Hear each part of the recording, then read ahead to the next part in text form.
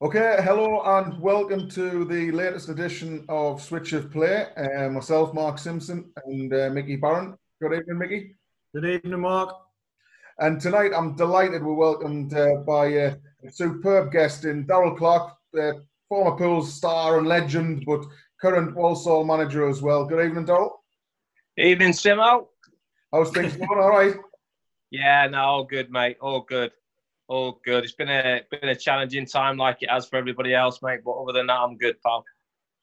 Yeah, it's a strange, peculiar situation, isn't it? Like you say, for everyone, and particularly for people who are managing football clubs, it must be hugely challenging.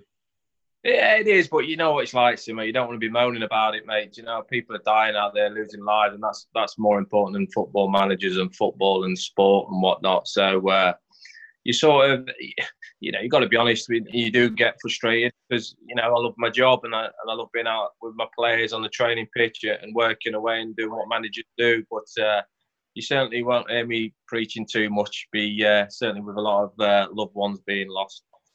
What have you been doing? What can you do at the moment as a manager? Like, what are you able to do? I know one season's finishing and you're going to go into a pre-season, a new season. What can you plan for next season? Are you waiting for this season to end totally? Or I'll tell you what, Mickey, mate. I know what Zoom is now, mate. I tell you that open out. He's a lot of Zoom calls with the chairman and the CEO, and still doing a little bit of organisation, zooming with players, speaking to my players. You're just basically ticking over, speaking to your staff, making sure that mentally everybody's okay and their families are okay. And I think the most frustrating thing, I suppose, as a manager is you're looking for clarity. Well, so many managers up and down the country and owners are saying exactly the same thing. And it's obviously been very difficult for the powers that be in charge to give you that clarity.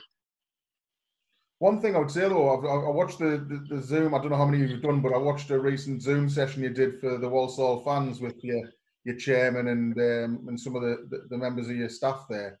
Bloody hell, some of you must be bored. the unity that seems to be in place at Walsall is something that struck me. You know, like I think the chairman had said, you know, clubs who are unified during this crisis are likely to be the ones who come out with strongest, and I totally agree with him.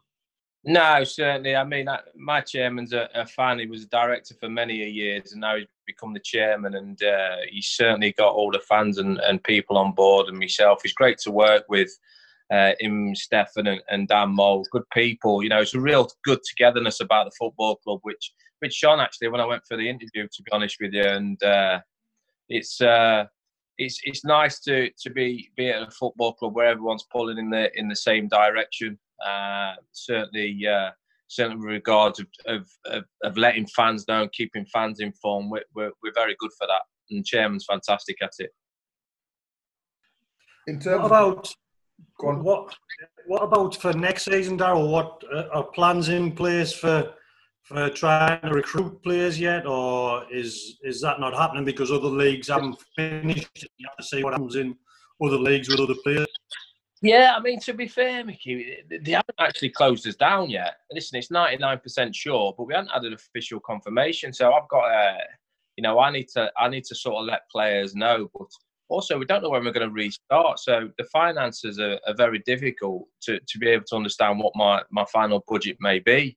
So, and I haven't been one to make those decisions too early, to be honest with you. So recruitment goes out the window. I think there'll be a lot of clubs going for younger players, to be honest with you. I think it's going to take a good 12 months, 18 months for it to all settle itself down. I think it's a good chance for football to reset, if I'm honest with you. I think it's a good chance for I think that the Premier League get a lot of stick, but if they can help out the clubs a bit more, I think they will as well, to be honest with you. So, and I think it's about everybody coming together because, you know, even our time at Hartlepool, isn't it? It's community, these football clubs, aren't they? They're about you've got the big guns at the top level, but there's so many clubs in the low levels that are big communities. I'm not saying that the Premier League boys aren't, but we lost Bury last year. We don't want to be losing football clubs through this, and hopefully there's a lot of help along through the way. Yeah, the stuff that also you mentioned, I noticed you mentioned about, you know, potentially going with a younger squad next year, and that will be the way that football has to adapt, I guess. Yeah, it is, but that's what you have to do as a manager. To be honest, you just keep adapt. I've never really had massive budgets anyway, and Walsall is a very well-run football club. I think for the last 13 years, it's either broke even or made a profit. We spend within our means, so we're going to survive this as a football club because we haven't been spending a ridiculous amount on wages and you know what comes into the football club. We're allowed to spend, so we're probably. Well, we are very good.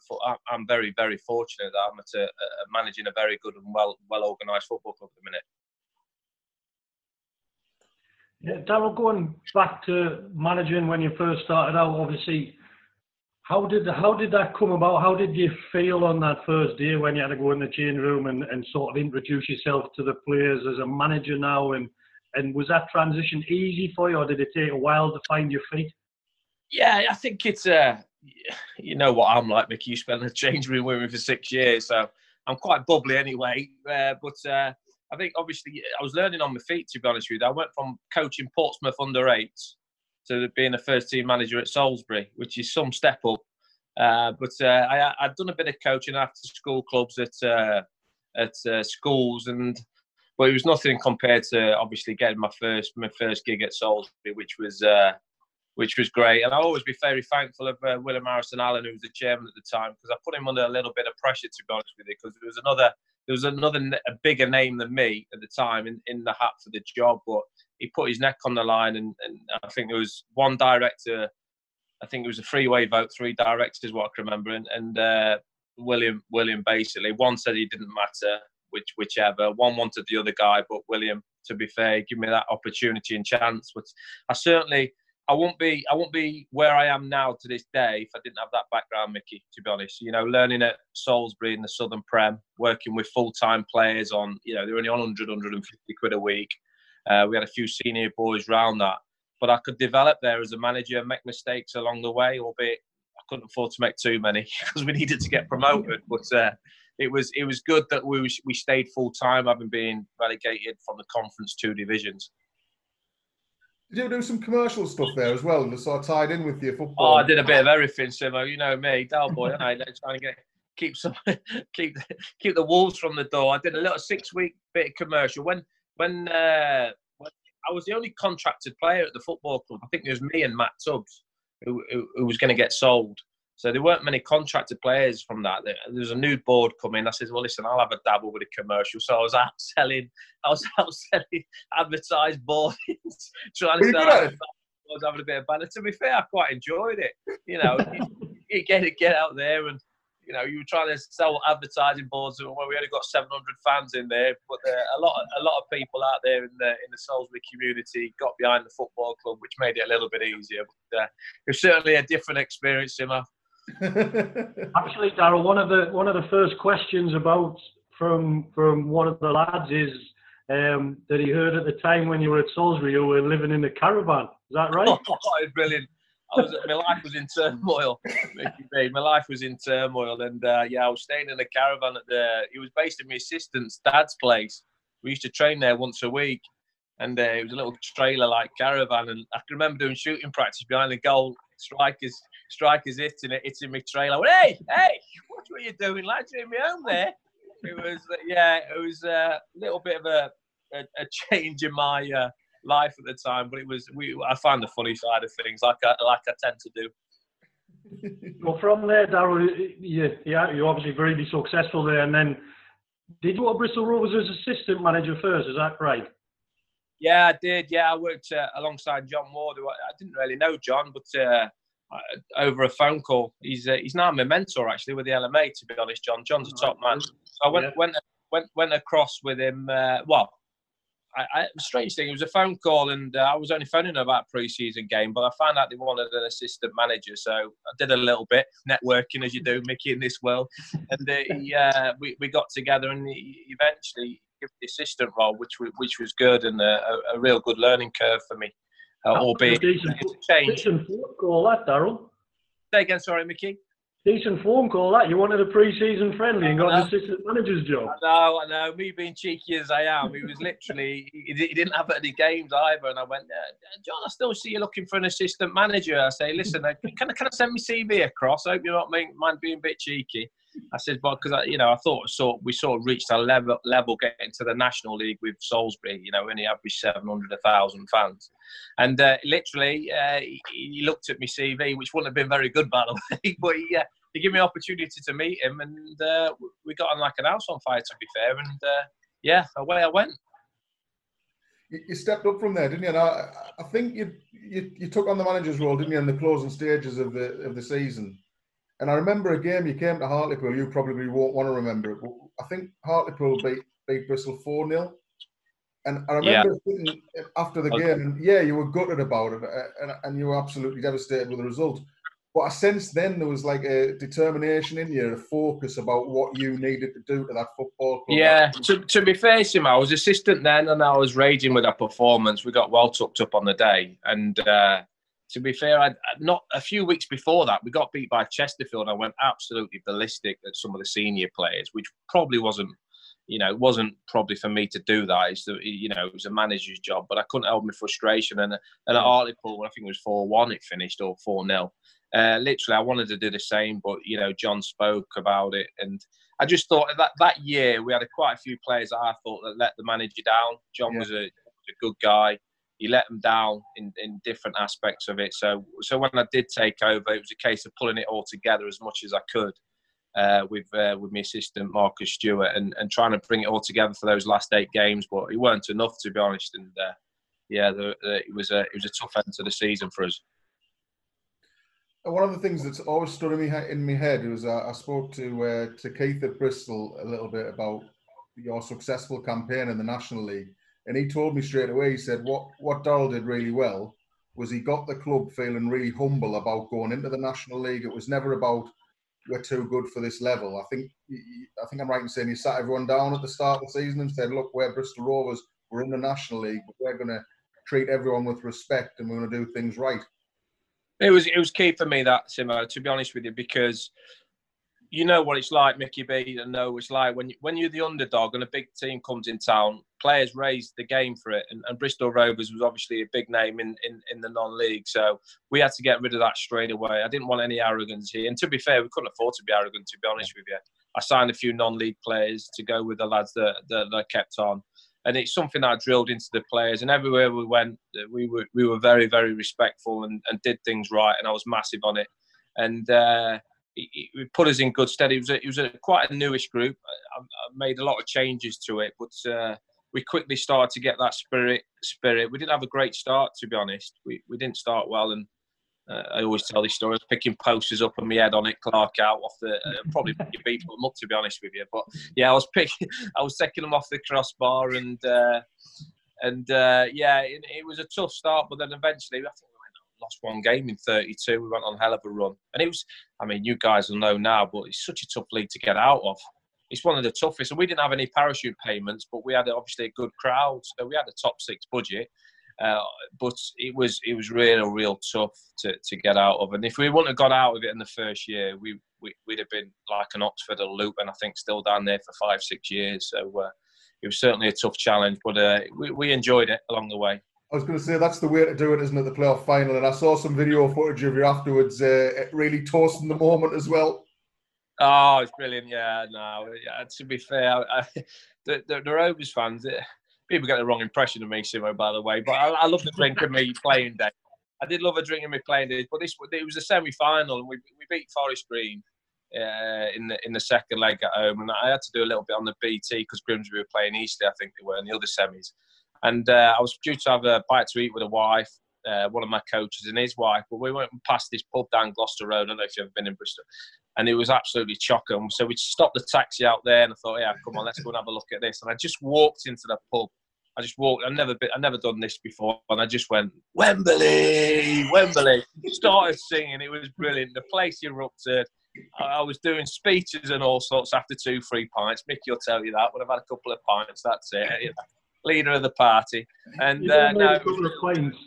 it was all a bit premature, and I was singing "We Were Going Up," which I tell you, the next day I was thinking, oh wow, because one of I think it was a Grimsby Telegraph got hold of it, and yeah, it was. To be fair though, I must say this, and it's always served me well as a footballer, and Mickey was the same. I've always mixed in with fans. I've always had time for fans and being around it. You know, they're the heartbeat of football clubs. I don't want to sound corny here, but there's some good people out there. It's a working man's game, is football. And you know, fans appreciate that sort of side of things. They appreciate players, speaking to them, chatting them, and not thinking that they're bigger than what they are. And I certainly enjoyed that one. I don't think I had to buy a drink as well, which is always a Brucey bonus. So, Darryl, when going back to that season and you go down to the National League, did you have to change tactics or did you change formation going into that league, or did you stick with what you wanted? Do you know, Mickey, I was fortunate, wasn't I? Because I played a couple of seasons with Salisbury in the National. And obviously, managing Salisbury, I knew what non-league football was about. And trust me, for me in that division, you've got to have, you know, that point, 5-6 big uns. The good thing for me in the National that is I could it's not like the EFL, obviously. There wasn't a transfer window. So I could do one or two tweaks along the way.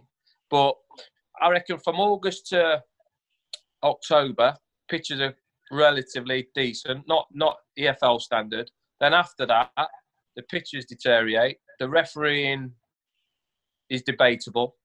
And everything becomes a leveler, and you've got to be able to find games to win games at very, very tough places to go, and it's so hard for ex-league clubs to go there and get their heads around it, and that's why we got up. For me, I'd had that experience in the non-league background, and I knew exactly what it was going to be like, and it was some tough places to go, but some really enjoyable ones as well. You know, there's a lot of good people in the non-league scene. So after obviously success again, Darryl, and promotion again, there was times when you were linked with Leeds United. Can we speak about that? And was that going off the wall, or? Yeah, it was a point where things were going really, really well at Rovers. I met Massimo Cellino, and a lot was said about the clubs agreed the fee. You know, it was Leeds, and a lot of people say it to me now that, you know, I should have gone, but I was really happy at Bristol Rovers, and there's a few things that would probably happen at Leeds that I'd have probably lasted 2 months, Mickey, to be honest with you. I really would. You know, I think he'd gone through something like 49 managers in what it ever had been, and I just thought I'll show a bit of a loyalty to the football club that's shown loyalty to me. They could have got rid of me when we got relegated. They give me an opportunity, and the fans give me an unbelievable opportunity. To be honest with you, the majority of them stuck with me all the way. And I think you've got to sometimes, you'll know me better than others, Mickey, that you've got to show a bit of loyalty in this game, haven't you? I think it comes to reward you down the line. I think sometimes it's just that feeling, Darryl, isn't it? You had times in your career where you might have had a chance to sign, and it just doesn't feel right. So I think sometimes you say the loyalty side of it, but you get a feeling that I don't really want to go there if I'm going to last 6 weeks. Yeah, and the thing is for me, Mickey, I wouldn't have been doing the recruitment. Yeah. Which is, you live and die by your decisions as a manager for me, in recruitment, don't you? You know, and all of a sudden you're going to be working with a lot of players with somebody else having a big say on recruitment. And that didn't tick the boxes for me, and certainly will I ever get that opportunity again to manage a massive club like that? Who knows? You never know in this game, but I still think it was the right decision, and I don't think I'd have lasted too long. Can I just say, ghost in the background there, Mickey? Is there a ghost in the ground? Is that your chocolate biscuit? I'm magically opening the cupboard. Look at them chocolate biscuits, Simo, eh? Mrs. B's crawled round on hands and knees so she doesn't get seen, and the cupboard just opens magically. Opened up, eh? It's Humphreys. It's trying to... Half a little in there. When you went... Hey. Brilliant. We've got another imposter in a minute. My cat's just got on me as well. You really Brilliant. carried momentum, didn't you, when you came up from the National League, obviously with Bristol Rovers. That momentum just, and it's happened with a few clubs, hasn't it, who've come out of the National League, who've carried on in League Two and had further success. Yeah, no, it has happened. Momentum at football clubs, but I must say, my time at Hartlepool, the changing room we had at Hartlepool, and we'll discuss that a little bit more later, has put me in good stead as a football manager. Does that make sense? Listen, I've always been live and I've always been bubbly. I've always thought that in the change rooms, I'm good to have without being arrogant. Do you know what I mean? Mickey will probably disagree because my banter's shocking. But the togetherness that we had as a group of lads, but with the work ethic, it wasn't a case of, we're good lads on and off the pitch. We also had an unbelievable work ethic and desire to want to win at training. There are arguments and all sorts in training, but then we're going out and have a pint or have a bit of banter in the change rooms after. And that put me in good stead as a manager. It put me in as I knew what a change room should look like. And for me, it's all about your environment and your changing rooms and your togetherness. And Simo, you was very much hands-on, weren't you, in the media department? And you seen what was happening with a special group of players there. And I've been fortunate I've been able to grow them sort of change rooms at clubs. Hey, I'm my lucky cat, by the way, Gizzy. Don't get beat in playoff finals, DC. He really doesn't with his cat. Hey, never lost a promotion final with his cat.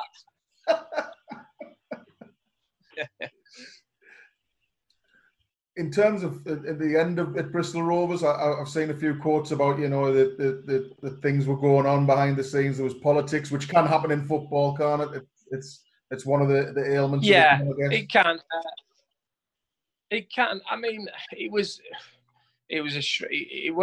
turned out to be strange, but I got on really well with all the people. Wild, the president, the chairman, Steve Amos, CEO Martin Starr. I got on great with them all, but there wasn't a togetherness about the place. Annie was Wild's brother, who sort of was the guy with the figures and whatnot. There was never real togetherness that side in the boardroom, and that made things. It made things difficult, but I just didn't know where we was going to go, where I was going with it. And if anything, I probably stayed a little bit too long, because when I knew the training ground and the stadium, and I'd sat down seeing different training ground plans and stadiums and all of this. I just want people to be honest straight down the line, and that's all the Rovers fans want, by the way. Most fans at most football clubs just want honesty. If you played rubbish, tell them you played rubbish. If what's happening with the football, just tell them. A lot of people hide behind things when the best way is the honesty, because a lot of loyal football fans stick by their club anyway, but they don't if there's that split. And that's when things go wrong at football clubs. I have to say, Daryl, I often get sent clips on our WhatsApp group of your interviews after matches, and the one thing you're always honest. Sometimes I'm thinking, why are you saying that? But it's that raw emotion after a game, and you are being honest about how your team played, about how certain players have played. And like you said, I think fans do appreciate that. They understand how frustrated you get with the players, how frustrated you get with certain performances. And that certainly comes out in some of the interviews you see after games. Yeah, I get a bit of criticism for it, but then I get a bit of praise for it, because but what I always say is, Mickey, nothing I said to my players. Yeah. It's not. I've not gone in and give them a cuddle because they've lost and then come out there and hammer them. Yeah. I tell them straight, and yourself as a player, Mickey, the managers you played under and whatnot. You just want honesty, don't you? Why you've been left out of the team, or what you think after a game. I played under managers that would say something in the change rooms, go out to the press and say something else. So they basically just get a rehearsal of what I said. And don't get me wrong, sometimes I play the game as you've got to, but I always try to be as honest as I possibly can with the performance. Yeah, I remember. Because fans see through it, Yeah, I remember not long after Coops came to Hartlepool, we were playing, and we hadn't played very well, and we were walking down the tunnel, and I thought, well, I'd played all right, 45 minutes, I'd not conceded a goal, I'd done all right. And Coops walked past, he comes to the change room, he said, I'm going to hammer you in there. And I was like, why? He said, because if I hammer you, everyone else will take notice. Yeah. And he did it quite often. He would just say, Mickey, don't say anything. I'm going to come in. I'm going to have a go at you, and it's just to sort of liven everyone else up. Do you know what I mean? So I think sometimes those things are important for a manager to be able to do, aren't they? That's testament to you, Mickey. I mean, what I'd say now, mate, is the few and far between players you were, particularly. There's a lot of players now that aren't made that way. And that, you have to adapt to the different, we did the old YTS scheme, Mickey, didn't we? Cleaning boots, changing rooms and all the stuff like that. Them days have all gone. These academy players now, they're all world beaters. I spend a lot of my time giving them slaps, to be honest with you. Not slaps, but verbal, absolute, straight down the line. You are ten a penny, lads. Do you know what I mean? Get your, sense of realism straight the way through. And I've had a bit of success of managing that way. But certainly, me being able to do that with a player, maybe one or two of the seniors still, Mickey, but it's hard to go and set that up now. And to be fair, I've always gone in there with me pure emotion. But you know yourself as well. If you're on a losing run, the worst thing you can be doing is having a go at players every week, Mickey, don't you? It's through a deaf ear, isn't it? It's still a massive confidence. It's a massive thing in football. So you've got to be cute with it. But Coops are great at that, I thought.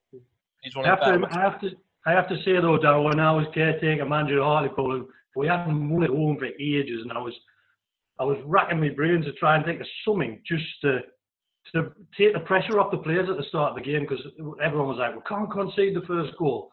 So I was driving down the game and I thought, you know what, I'll give it a sob story. So I've gone in, I've sat everyone down and said, look lads, I've had some news today. Family member, not very well. One of my kids, not very well. And you know what, it puts everything in perspective. It's a game of football we're playing. Yeah. Just enjoy yourselves, takes everything off. And about 2 seconds later, someone knocked on the door. Mickey, is everything all right? Well, and then one by one, all the players come in. I was like, oh, God, this is fine. I was like, I'm not doing that again. That's going back to honesty, isn't it? Yeah, it does. But what I'd say is I see that, and I've used that, Mickey. I'm not just saying it, and it's worked. Do you get what I mean? There's time to take the load off the players. Do you get what I mean? In different ways. There is. I've always been a great believer. Come match day, if you're a manager worth your weight and you've got a decent coaching staff, you've done your work in the week, the pressure's then on the players to perform on a Saturday. You've got to come off it. We all know you've got to win. Players know they've got to win on a Saturday, don't they? Well, let's hope so. Do you get what I mean? So the more you sort of come off that and trust in the game plan that you've worked towards. And there's so many different ways. I can remember the playoff final, Mickey, using a similar story about, obviously I lost my mum I was a young age. And I did the same sort of story. Say, listen, this ain't life or death, lads. Do you get what I'm saying? There's people dying. Go out there and enjoy this experience to the final at Wembley. And I'm sure loads of managers have done exactly the same thing. So, and there's the right or wrong of it, Mickey, is very, very, very tough. And like you said there, when you're on a bad run as a manager, you're not sleeping, are you? You're searching for all them answers, and they're hard to find. And the right or wrong answers of them are very, very variable. Because you could say everything right, Mickey, you can be 1-0 down from a referee's decision, can you? Yeah, definitely. I think that's the frustrating side of it, isn't it? That your preparation can be absolutely perfect, and as you say, you can be 2-0 down in 10 minutes, and it's got nothing to do with the players, the formation. It could be a wonder goal, as you say, deflection that goes in, and there's nothing you do about that. No, it's mentality. If I was going to go on 100% of what I look at it, 60%, 70% is mentality of your players. Listen, as managers, as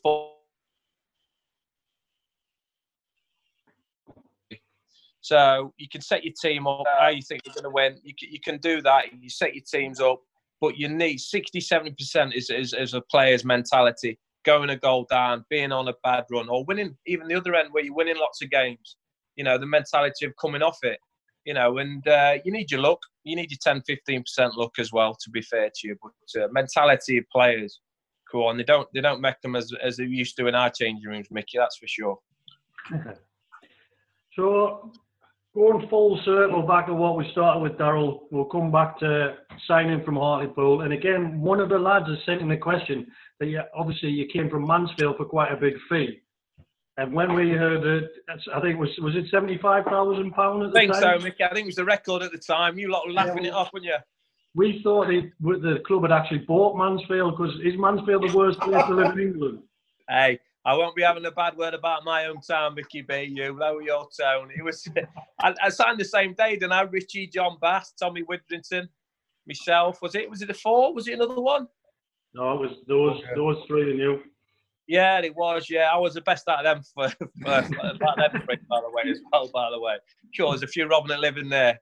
Yeah, I mean, how Richie got a street named after him, I'll never know. By the way, where's my street? By the way, I kept that club going with my banter.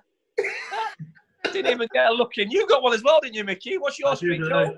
House prices have gone down on my street, though. It should be Stand Finder Street. That's what it should be. So why Hartlepool, Darryl? Why did you sign for Hartlepool? Obviously, he must have been weighed in, but apart from that, what was it? Weighed in. You're having a laugh, but no, it just felt right. I think you told Tommy Miller, Mickey, didn't you? Tommy Miller went to Ipswich, didn't it? And I rumoured to be Ipswich. I never asked George Bailey this, but I was rumoured to either to be me or Tommy Miller that was Ipswich were interested in. But then Tommy went to Ipswich, got his mansion. Yeah, I went to Hartlepool and got my flat.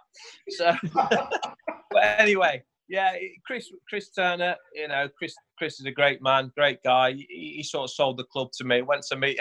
Funny story, Mickey. Actually, I went up. I can't remember my agent at the time. I went up. First time I saw it, he picked me up in a Porsche. Right, I've never been in a Porsche, by the way, from Mansfield.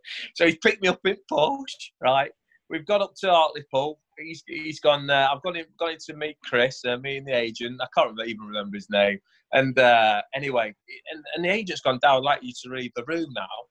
I want to have a quiet word with Chris, and like to talk about my deal, Mickey. So I've gone in the car and waited there half an hour. Then all of a sudden, agents come out with Chris and whatnot. Agents come over and agent says to me, Chris wants another word with you, Darryl. So just a word with me on myself. Chris pulled me to one side. He went, bloody hell, Darryl. He says, I want you. He says, but you want more money than what Peter Beardsley on at Newcastle or something. My agent had gone in after bloody all sorts. Absolute all sorts.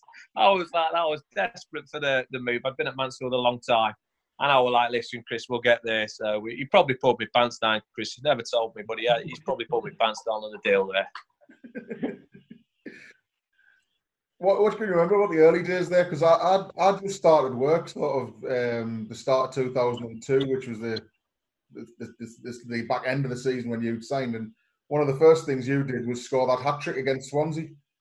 Good game, Simo. That we were bottom of the table, Mickey, weren't we? Early doors. Yeah. We'd had new signings. I can always remember it because I don't know if we played on the Friday, got beat, played really well, got beat. Then Saturday we thought, we'll all go out. We'll have an all-day session. We played, I'm sure, and this is one of my only memories, I'm sure we played Rushden away on the Friday night, because I think I scored an own goal. Yeah. And we got beat, but we played all right. And then I remember we're out in Newcastle the next day, and it was the day Beckham scored. The free kick, wasn't it?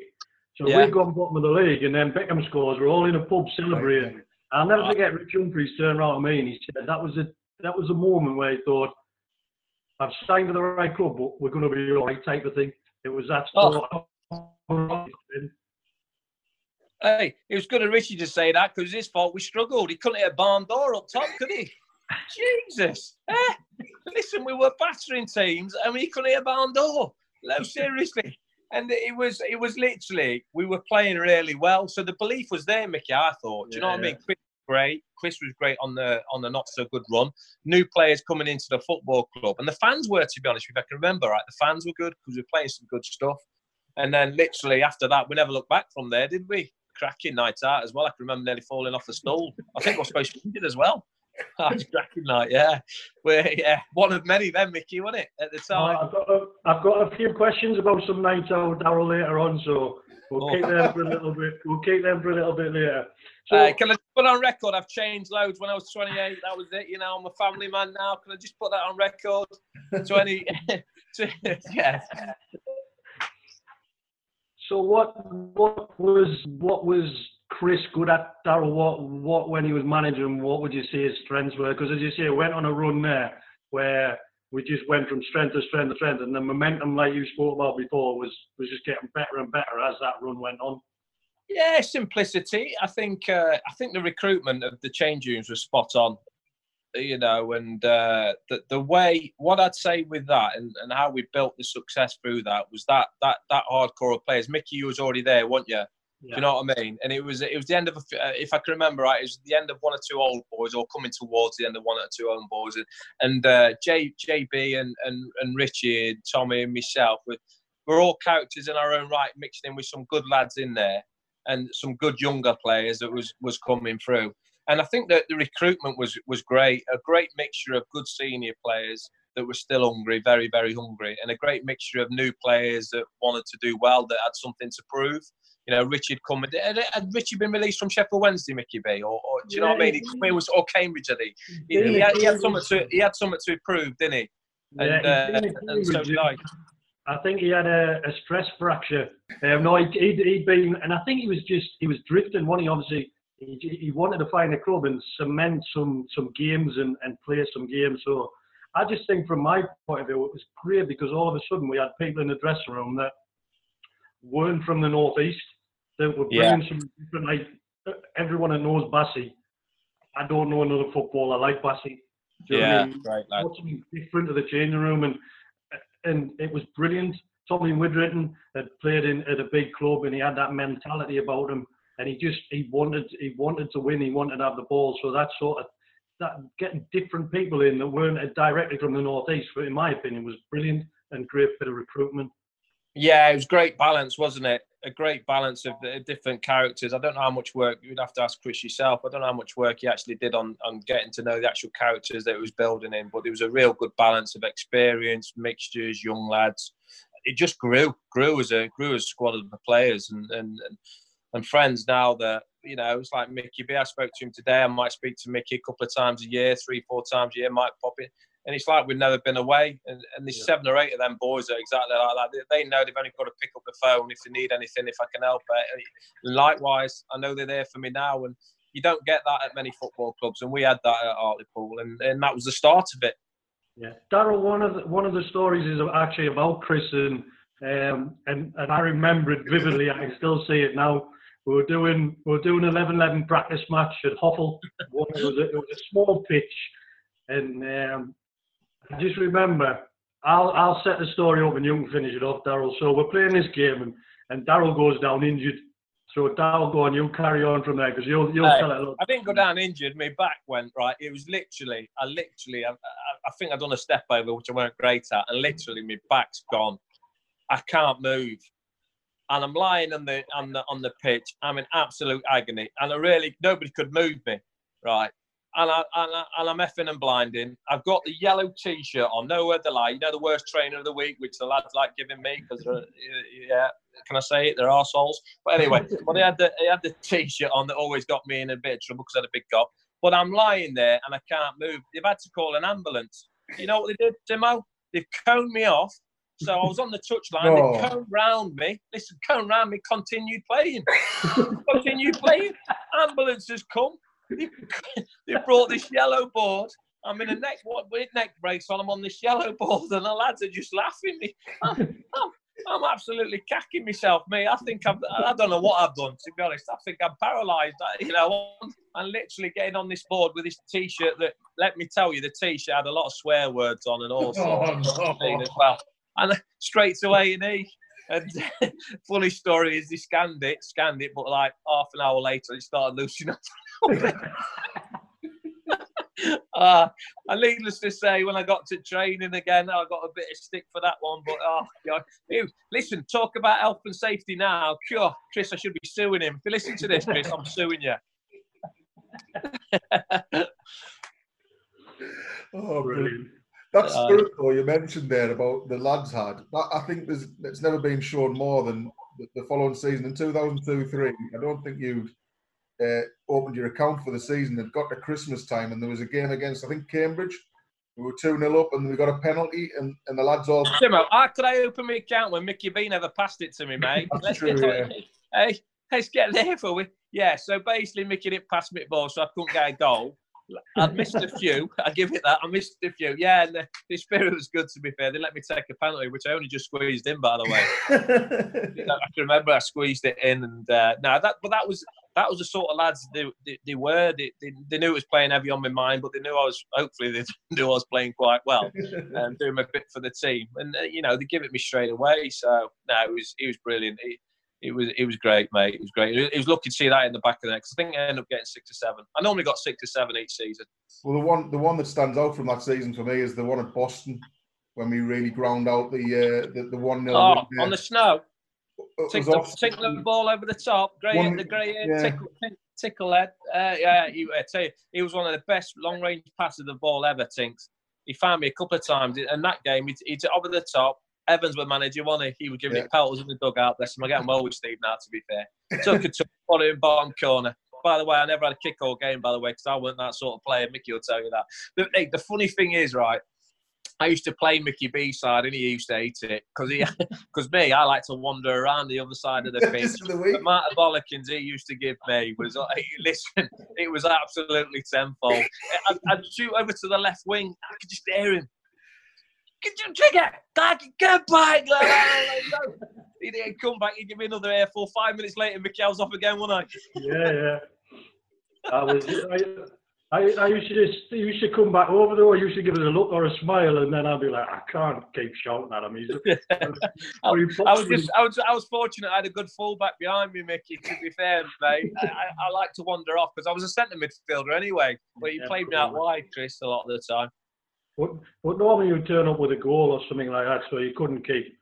Talking about the spirit, Darryl, I've got a couple of mentions about nights out, and not too. I'll talk us through the first one.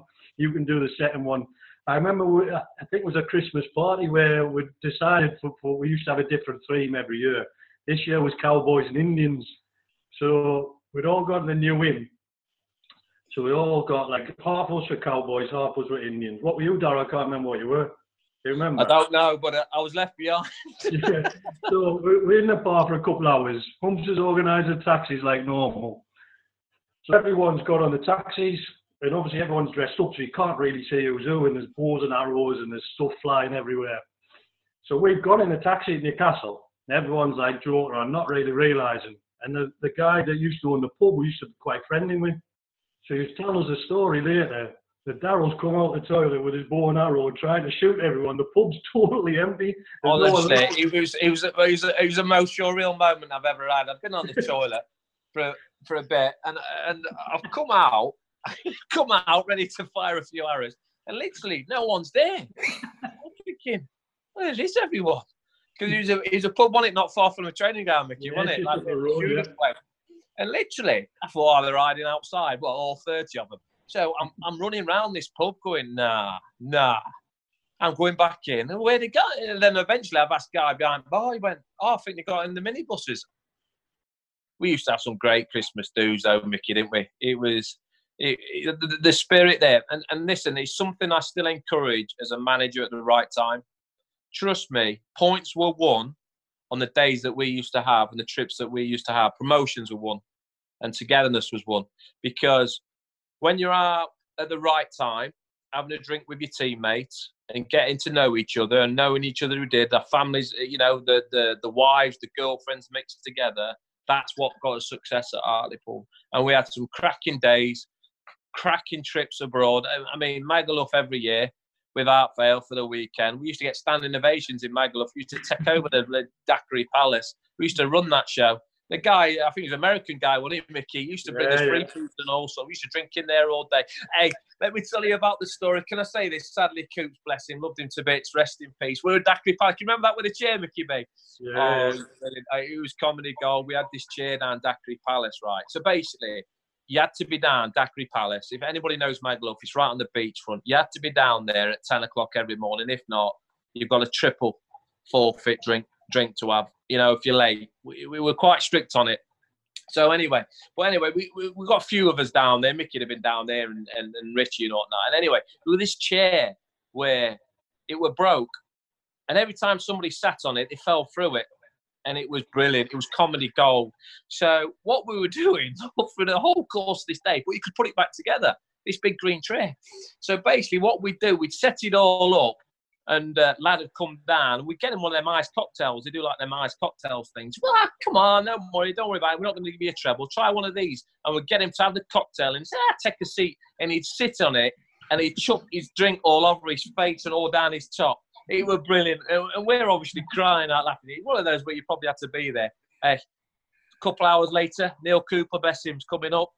Gaffer, get yourself in here. Get yourself. We set the chair up. We set it up. He loved it anyway, Coop, bless him. We set it up. Coop, Gaffer, get yourself in here. Have a drink with the lads. He was there with some of the staff, not obviously with us. And he sat in that chair. I think you set it up with 2 cocktails, Mickey, didn't you? You give him one in each hand, and literally sat in his chair and literally all over his face and that. The lads are just going, eat shit, Gaff. It was brilliant. It was comedy gold at the time. It was brilliant though, because everyone that came down were like, hey, well, this is how much we think about you. We've kept you this chair right in the middle spot so you can have a bit of crap with everyone. And everyone felt great. I remember Joe going through it, and everyone that came down, they just, cheers, lads, I'm struggling here. Just let us sit in there, and poof, straight down, as Darryl said, things flying everywhere. What about the story, Joel Porter? Joel was a great Aussie lad. You know Joel. He was a great lad. The boy could knock the Aussies can drink. Right, literally, but we'd normally take it a bit steady on the last night. We'd only be there 3 days, end of the season, right time to let your hair down. But Joel's decided, he used to drink this vodka Red Bull, pints of it, and pints of it. And on the last night, he's going for it. Flight must have been in the morning. He's been out drinking all night, all morning. Some of us have managed to get a couple of hours sleep. Yeah, and Eddie, and literally on the plane, the lads, this is how bad it was. He's rough as a dog, right? Nobody could, you couldn't sit near him because whoever was next to him, the lads tied him to the aircraft chair so he couldn't move, literally, and he was throwing up everywhere. It was like green stuff. It was. I thought he was going to die out there, but another one where he had to be there. But he was a good lad, wasn't he, Joel? Yeah. He was another one that bought into the sort of night out, and he loved it as much as anyone, but another one that used to train so hard that like he could have gone out every night of the week, but the way he trained, he was always going to be like superb on a weekend. Yeah, you know yourself, it was done at the right time, wasn't it? Yeah. Everything was done at the right time, the laughs and the jokes. We used to go down to the PFA do every year. We used to have a couple of tables down London. We used to go down on the Saturday, have a Saturday night, Sunday. Everything was done at the right time, and the majority of the squad was there. But what marks a good change room for me, Mickey, you might agree with this, we could handle different characters in the change rooms. Mickey's always been a family man. He'd make a few trips, he'd make a few nights. Effion Williams, who was a fantastic player, was totally different. Wasn't interested in drink, Mickey, was he? Didn't drink. Proper family man. But it made no difference in our change rooms. We welcome people like that as well. And that's the sign of a successful changing rooms. And that's what you need nowadays as well. You need that mixture of people, but you also need people to accept people for what they are. But we had a good school at Hartlepool, that's for sure. Talking about the PFA, Darryl, I remember it was probably the first year we all went as a group, and the pub, the Punch and Judy. Cool. So Brilliant, yeah. It'd be like the Sunday sort of dinner time, and every footballer that was probably lower leagues and a few from the Championship, one or two from the Premiership, would be in this Punch and Judy. It was a ram with footballers. So everywhere you went, there'd be a friendly face. Hi, all right, how you doing? This, that, and the other. So Darryl always being life and soul of the place. Whoever walked in, whether he knew them or not, well, here he is. He's robbed a living, top of his voice. Come on, give a bit back, get the lads around him. And we're thinking, right soon. But then 2 minutes later, a tray of drinks would come over for the lads. Next one comes in, they get someone, I don't know, Kevin Gallen, QPR, Cockney lad, coming in. Hey, Gallen, you've robbed the living. Get the drinks in. I used to go around with a pint pot. Mickey, I used to go around with a empty pint pot. I said, come on, put some money back to the game. You've robbed it this season. Get some money. The lads used to love it. I'll tell you what, I've done very well in my lifetime not to get chinned, to be honest with you. I'm glad everyone's took it the right sort of way. Yeah, I do. I look back now and obviously calmed down loads in the last 15 years, but them 6 years and them nights out. I could be on here for about 4 or 5 hours, keep going on about them. It just fantastic. A lot of them we couldn't say, Mickey, could we? To be honest, Yeah. Couldn't say. Not because of doing it. It's just it's not for a podcast somehow, you know. To be honest, Darryl, we'll move it on slightly to Danny Wilson a few years later when Danny came. And I remember this like it was yesterday. We were in Holland pre-season, and I'd gone down to see the gaffer, and the gaffer's like, "Come on, Mickey, get the lads down for training." So I've come back up the rooms and knocking on the doors. Lads, come on. So one dribs and drabs are coming out. You've got 5 minutes to be downstairs. So Darryl comes to the top of the landing. "You what, Mickey?" I was like, "Go on, the gaffer's waiting for us. We're going training." Top of his voice, he's like, "Tell that midget, I'll be at training when I'm ready." I'm not listening to what that midget's telling me. I'm coming when I'm ready, not when he's ready. And Danny at the bottom of the stairs goes, "Darryl, I heard all of that. You don't need to tell me." You know what? Do you know Danny's great. I speak to Danny now. He does a bit of agency work, Danny Wilson. I've had a long chat with him before. Do you know what? And Danny knew I was joking. But I can remember that, to be fair, right, most managers in the day let you have a night out on pre-season trip. You know, we're going to have a few drinks. But me and Tinks the night before, we'd had a few too many bottles of wine. And Danny had to, and I cut my foot. Yeah, I remember that. My foot's up on the sink. I've got blood pouring from my foot because I wore flip-flops and I had this quick feet dance, Mickey. Didn't I? The lads used to love it. I remember that. Because I remember being in the toilet with you trying to clean your foot off. Yeah, and the gaffer come in, didn't he? Yeah, you were like, "Mickey, come on, get it cleaned off. I've got more dancing to do. I want to go back and do it." And I was like, "That we need to get you home." I know, and I think Danny said to Tinks, I think, well, Tinks was just as bad as me. Harry got away with it, I don't know, but he said get him out, get him back to the hotel we're sort of staying at. So yeah, pre-season, never a good time to have a drink after a 6-week pre-season program. But as well, Darryl, I remember the next day when you'd gone to James, the physio, and James actually texted me about this the other day, saying it's the worst sort of thing he's been in when he's trying to give treatment to someone. So Darryl's got glass all in his foot. So James at the side of the training ground trying to like get it out, his little tweezers trying to pull it all out. And Tinks comes over, he starts fighting with Darryl. James is trying to pull Tinks off, trying to pull glass out of his feet, and we're looking over and round. You can see Danny just going. He was shaking his head. He sent me on loan to Rochdale not long after.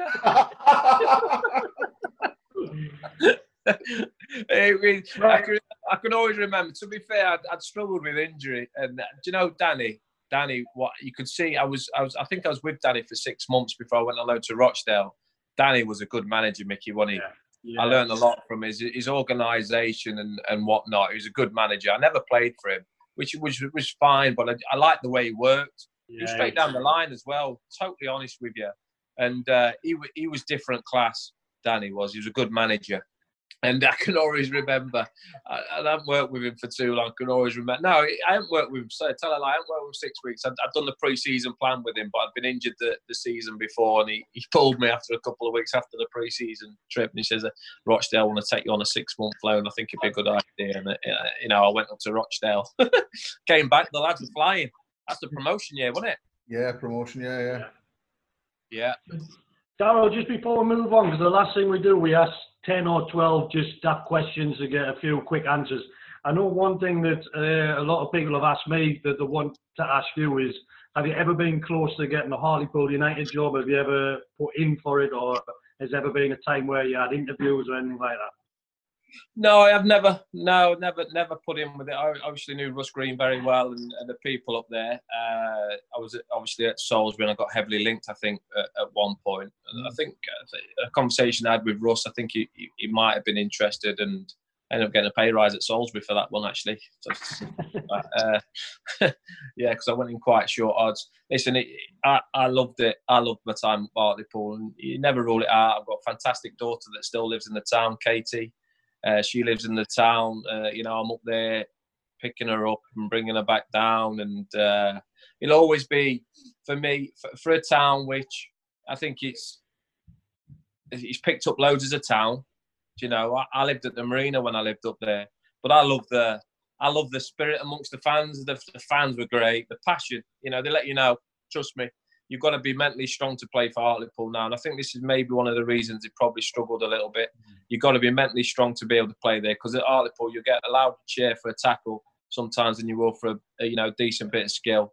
And they've got to see that, you know, they've got to see that 100% passion, because it's a working man's club up that way. The fans pay their hard-earned money, and they want a team they want to get behind and support. So hopefully they'll be back in the near future. Yeah, it's like your take on the situation, Hartlepool. Now, obviously, it's been a pretty tumultuous time the last few years, hasn't it? Have you been sort of watching on an interested spectator while that's all unfolded? Of course, I do. Yeah, of course, massively. I was gutted when they got dropped out of the league, because I know how difficult it was to go and be able to get back. Obviously, knowing how difficult the National League is, but when I was at the football club, for me, it was a very, very well-run football club. I'm sure Mickey will agree with me here. You know, I know Ken Ogcroft and IOR got a bit of stick at the back end of that, but for me, they were fantastic people and you know, fantastic owners. We did everything professionally as we possibly could.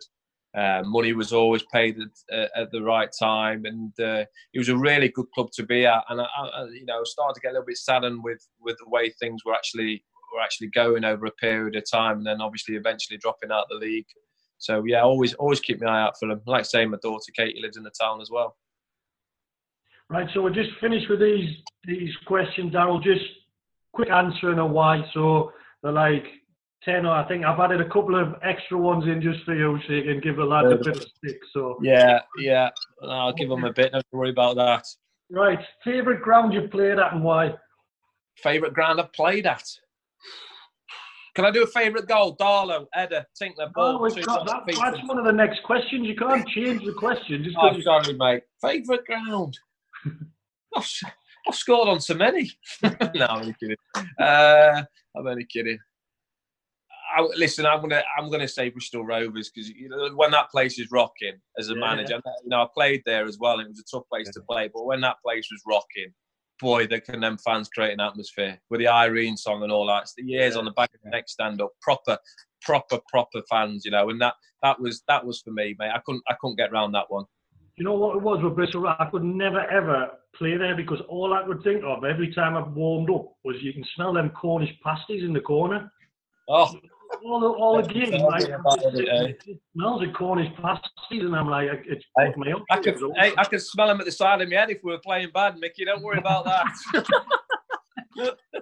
Right, well, we'll go on to the next question, which you've already touched on there. Favourite goal? Favourite goal? Let's go for my 50th, Wrexham for Hartlepool away. Little scissor kick, back stick. I was playing Torrid. I had an absolute nightmare, but I scored a goal. That's the story of my career, that. I was going to say, there's no change there. No.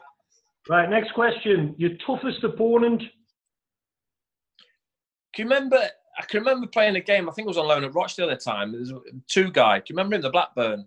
Centre midfield. Turkish international. He was only behind like closed doors. I've never seen anybody make me look so stupid as him, by the way. He was impossible to get the ball off. He was unbelievable. I think he was still about 38, 39 as well. He was different class. He was unbelievable. Yeah, so I'll go with him, mate, to be honest. Yeah, smashing. Player that you played with has had the worst first touch. And this was one of your sayings, wasn't it? Oh, first touch switches play. I'm going to go for a lad. He was a great lad, but I'm going to go for Andrew Jordan. Cure. He was a session killer, bless him. But he was a cracking lad. He was a cracking lad, to be fair. He was a good lad, but he could kill a session. Stone dead. All right, next one. Player that stole a living the most. Again, another one of your saying, someone stealing a living. Ah, have you ever known a centre forward that ends up at left back and gets a street named after him? Hey, there's a clue. Hey, Richie Humphries. Nah, I can't say Rich. Richie was a model pro, by the way. Steal the living. Cure. Who you had on the show so far? Nels. Cure. Snorefest. Jesus. When did you wake up from that one, by the way? Bless him, Nels. Hey? Nah, I love Nels as well. Who else you had on? Brian Honor and Nobsy so far. Oh, right, okay. I don't really know them too well. Steal the living. Oh, we had some good players, didn't we? Oh, Proctor, centre forward with his flash car. He used to do my head in it, that boy. What was his name? Michael Proctor. Michael Proctor. He was a good lad, actually. He weren't a bad lad, but I thought we were signing somebody from Real Madrid. Right, next one. Funniest teammate. Who made you laugh? I'm going to say I should have that crown, Mickey. I'll be disappointed if I don't get that crown on every series. But made me laugh. I love Tinks, me. Tinks. Mickey, I bet you put him down as well, Tinks, honey. Do you know what? That daft graded buffoon. I was out in Durham once. It was only me, him, and probably Boydie. Yeah, Adam Boyd. Me, him, and Boydie out in Durham. Literally, night's finished. We've had a cracking night. I've said goodbye to him. Me and Boydie walking up, get a taxi. All of I turn round. Tinks has pinched the tomato sauce from the kebab house and just squirted me full bottle of tomato sauce all over my face, dripping down me like that, and ran off laughing. I mean, what a belter that boy was. Honestly. Unless you know him, the stories cannot do him justice. What about when he was having who was he having a ruck with Scotty's mate? Who was that? What was that in Durham? Have you ever spoke about that? Go on, then tell that if you want. Go on. We haven't mentioned that one yet. Was it with Bawley? Was it Kevin Ball? I can't remember. Kevin Ball, yeah. Things got filled in by Bawley. Listen, he won't like that. He'll have to get on here and defend himself, wouldn't he? Yeah, we'll get him on and speak about that one. Right, next question. Ugliest teammate. Oh, face like a bulldog shooting a wasp. Shuggy weren't the best, was he? Oh, Shuggy. Had a hell of a strike on him, boy. Face only a mother could love that boy, but what a great lad. Fair enough. Next one. I think I might know who you're going to say before I ask the question, but you could surprise me. The worst dressed teammate. Worst dressed teammate. Oh, Richie all day. Richie all day. He used to bring some bad gear. And his mate, JP, Bassey.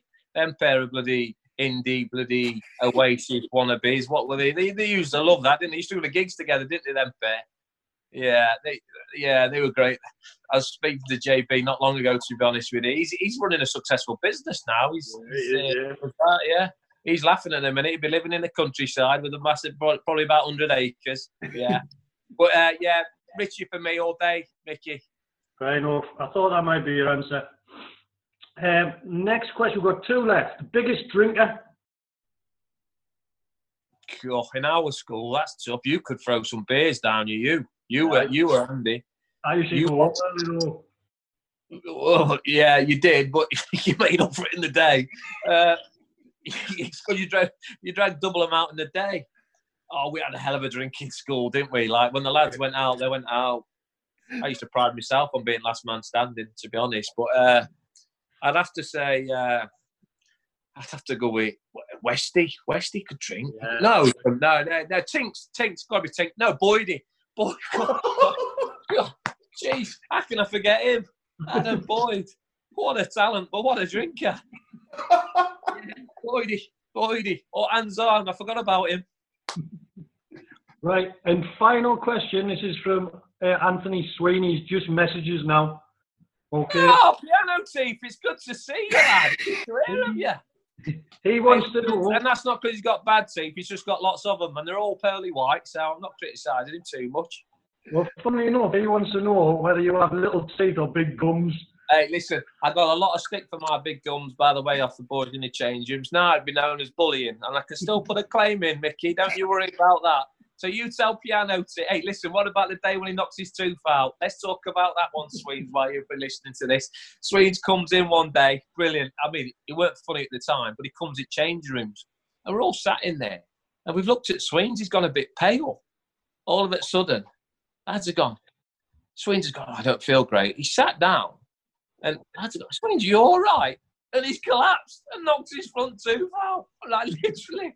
But I mean, at the time, it wasn't funny because we're obviously panicking. My teammate's lying on the deck, but he knocked his front tooth out. At least he didn't get corned off. Oh yeah, I know. Oh, Tweens, I spoke to him the other day as well. He's still at Hartlepool, isn't he? Yeah.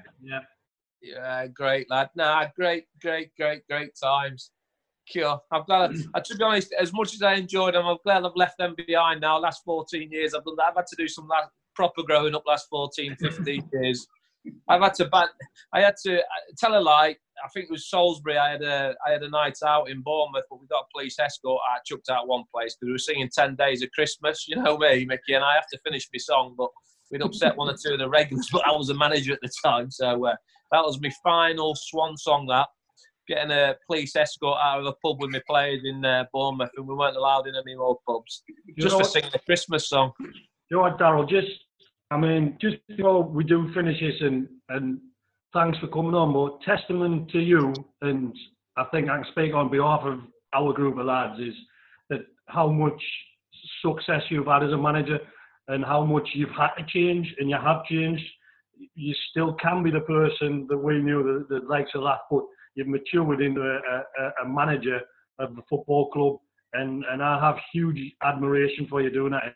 It's a really tough job, and if you'd asked us back then, would Daryl become manager, I would have said no chance. So I'll hold my hands up to you, Daryl, and you know how much I think of you. But to be able to mature and carve out a career as a successful manager in the Football League, I think it's a massive well done to you.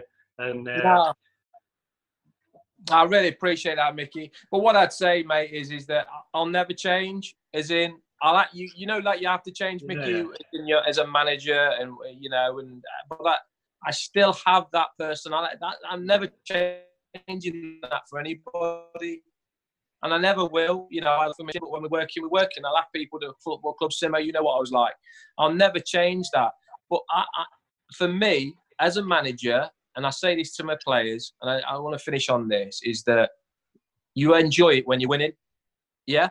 So we enjoyed them times, Mickey, but we enjoy them more when we're winning. And that's the message I get through to my players. We work hard on the training pitch like we did at Hartlepool. We'll kick each other in training. We'll do whatever it takes we can to want to win. The demands are absolutely sky high, exactly how I used to train. Mickey was a prime example of that, and the lads, West, each other in training, but you know what? We could still have a laugh and a joke and enjoy those things, and a lot of those things, like I said earlier in the podcast, a lot of those things, chaps, I've talked into management and my players. I find that a lot of my players will die for me and run through bricks walls for me because I allow them to enjoy it, but no, it's about them and about wanting to win. Well, I appreciate that, Mickey. I don't think many of us have seen me as being a manager, mate, would they, to be honest, back in the day.